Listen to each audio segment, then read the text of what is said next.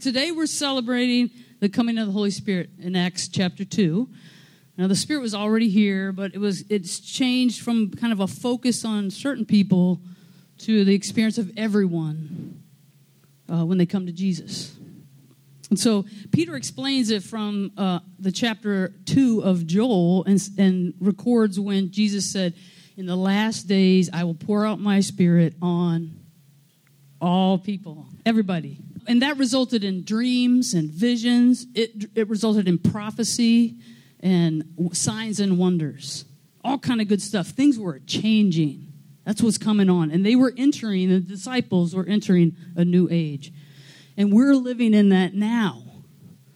So this morning I want to go back, actually before that happened, to right before Jesus was crucified. And we'll look at John 14 through 16 for what Jesus says about the Spirit. It was during his farewell to his disciples. He's at his last dinner together. And he's kind of saying, "Gather in, y'all. I got some stuff I need you to know." All right? He's calling them in and saying, So all three chapters are just Jesus talking. What do you talk about when someone's leaving? The mice are leaving. You're not going to talk about the weather with the mice today, are you? Please don't talk about the weather with the mice. You're going to thank them for what they've meant to you in your life. You're going to speak to, it's the deeper things, the heart things, okay? So this is Jesus telling folks what's important, what he wants them to know before he's out of here. And imagine being in that room. You're in the upper room. You've been his disciples for like a crazy, amazing 3 years. And Jesus is talking, and he says he's leaving. Oh, not good. Now, you can't come now, but I'm going to make a place. This is Jesus talking to them in my words. I'm going to make a place. You'll know the way.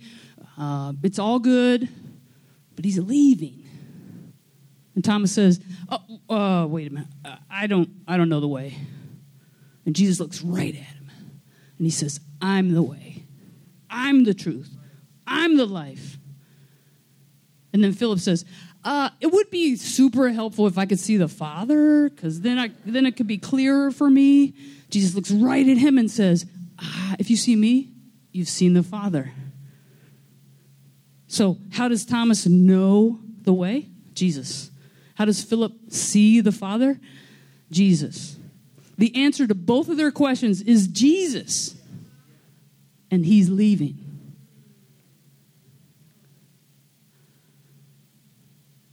No more walks through Galilee. No more engulfing, peace-loaded hugs. No more wisdom mic drops. No more hearing him talk with his Father. No more cooking breakfast by the beach. No more looking in his eyes for comfort when nothing is making sense. There can't be anything better than having him with us, could there? And Jesus says, actually, yes. I need to go so the Spirit can come.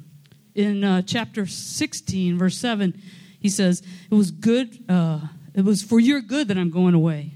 Unless I go away, the advocate will not come to you. But if I go, I will send him to you. So, if Jesus thinks it's better, I think we have it on good authority. And it's evident in chapters 14 through 16 how he talks about the Spirit. He knows they're going to need the Spirit. All that stood against Jesus himself was not going to all suddenly just become welcoming. He specifically mentioned hate and being put out of the synagogue, but it's not limited to that. The kingdom of shalom and peace and justice and flourishing will continue to run into the kingdom of this world until Jesus is back for good. So he wants his disciples to learn to lean into the Holy Spirit as they continue to live and work for him. He wants the same for us, to lean into the Holy Spirit as we continue to live and work for him. Who does Jesus call them to lean into? Here's how Jesus describes him, or how I see it. The Holy Spirit is a close advocate, and he's a bringer of truth.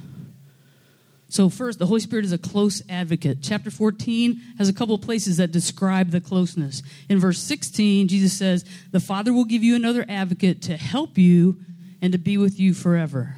Now, we have some advocates in our church. Rita came to mind. the folks she is serving cannot be served from a distance. Right? The work is up close and personal. In the same way, the Holy Spirit's work is up close and personal. And I love the permanence of the with you forever. I don't know. Oh, that's good. With you forever. There's no time that's not in forever, is there? There isn't. Okay, verse 17, Jesus says, you know him, and he lives with you, and he will be in you. Now, this is the know. We've talked about it before. It's the biblical know. It's not, I know math. It's, I know you. You know me. It's relationship know, okay?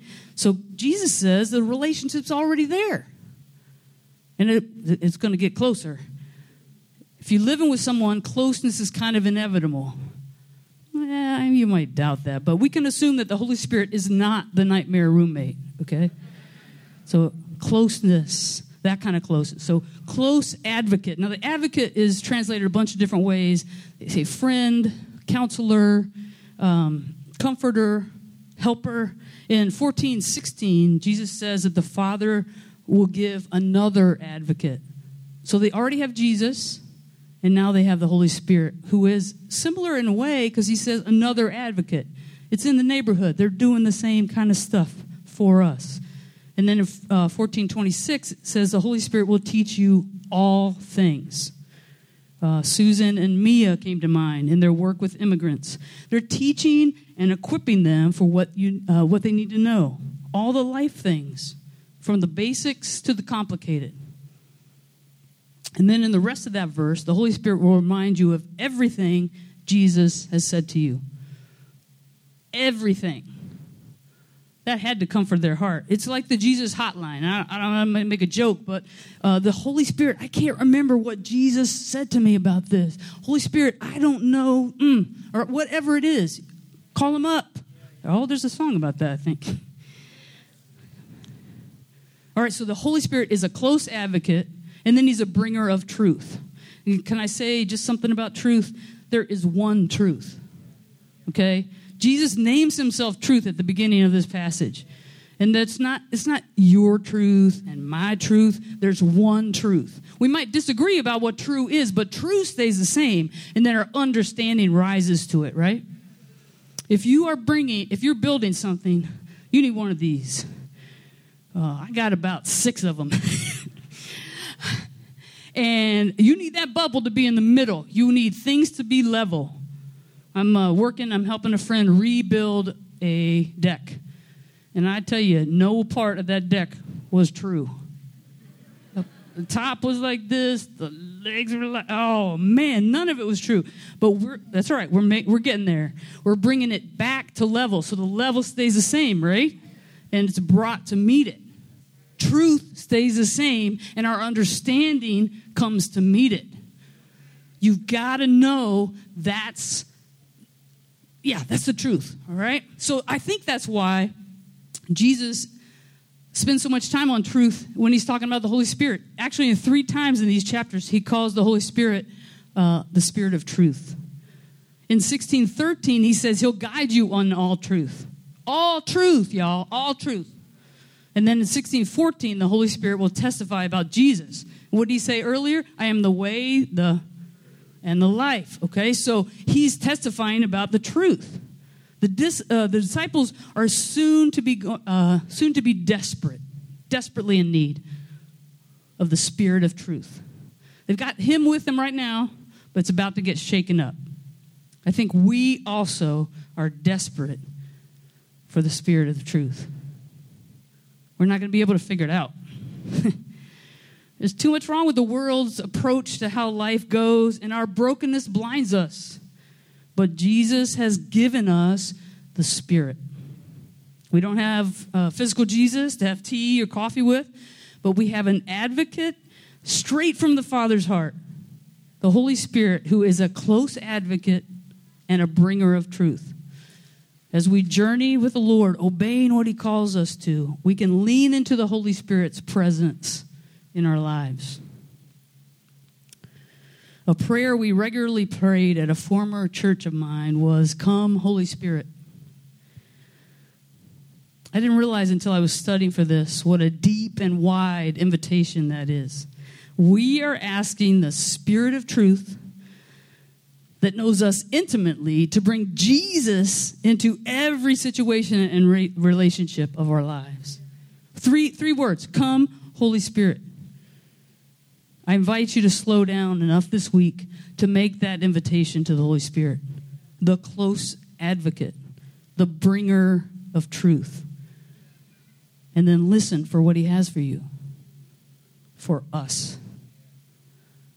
Let's pray.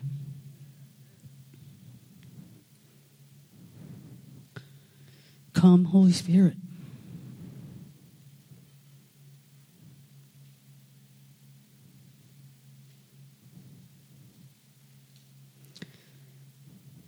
We need your presence. We need your truth. And we want to step toward you, lean into you this morning. In the name of Jesus. Amen.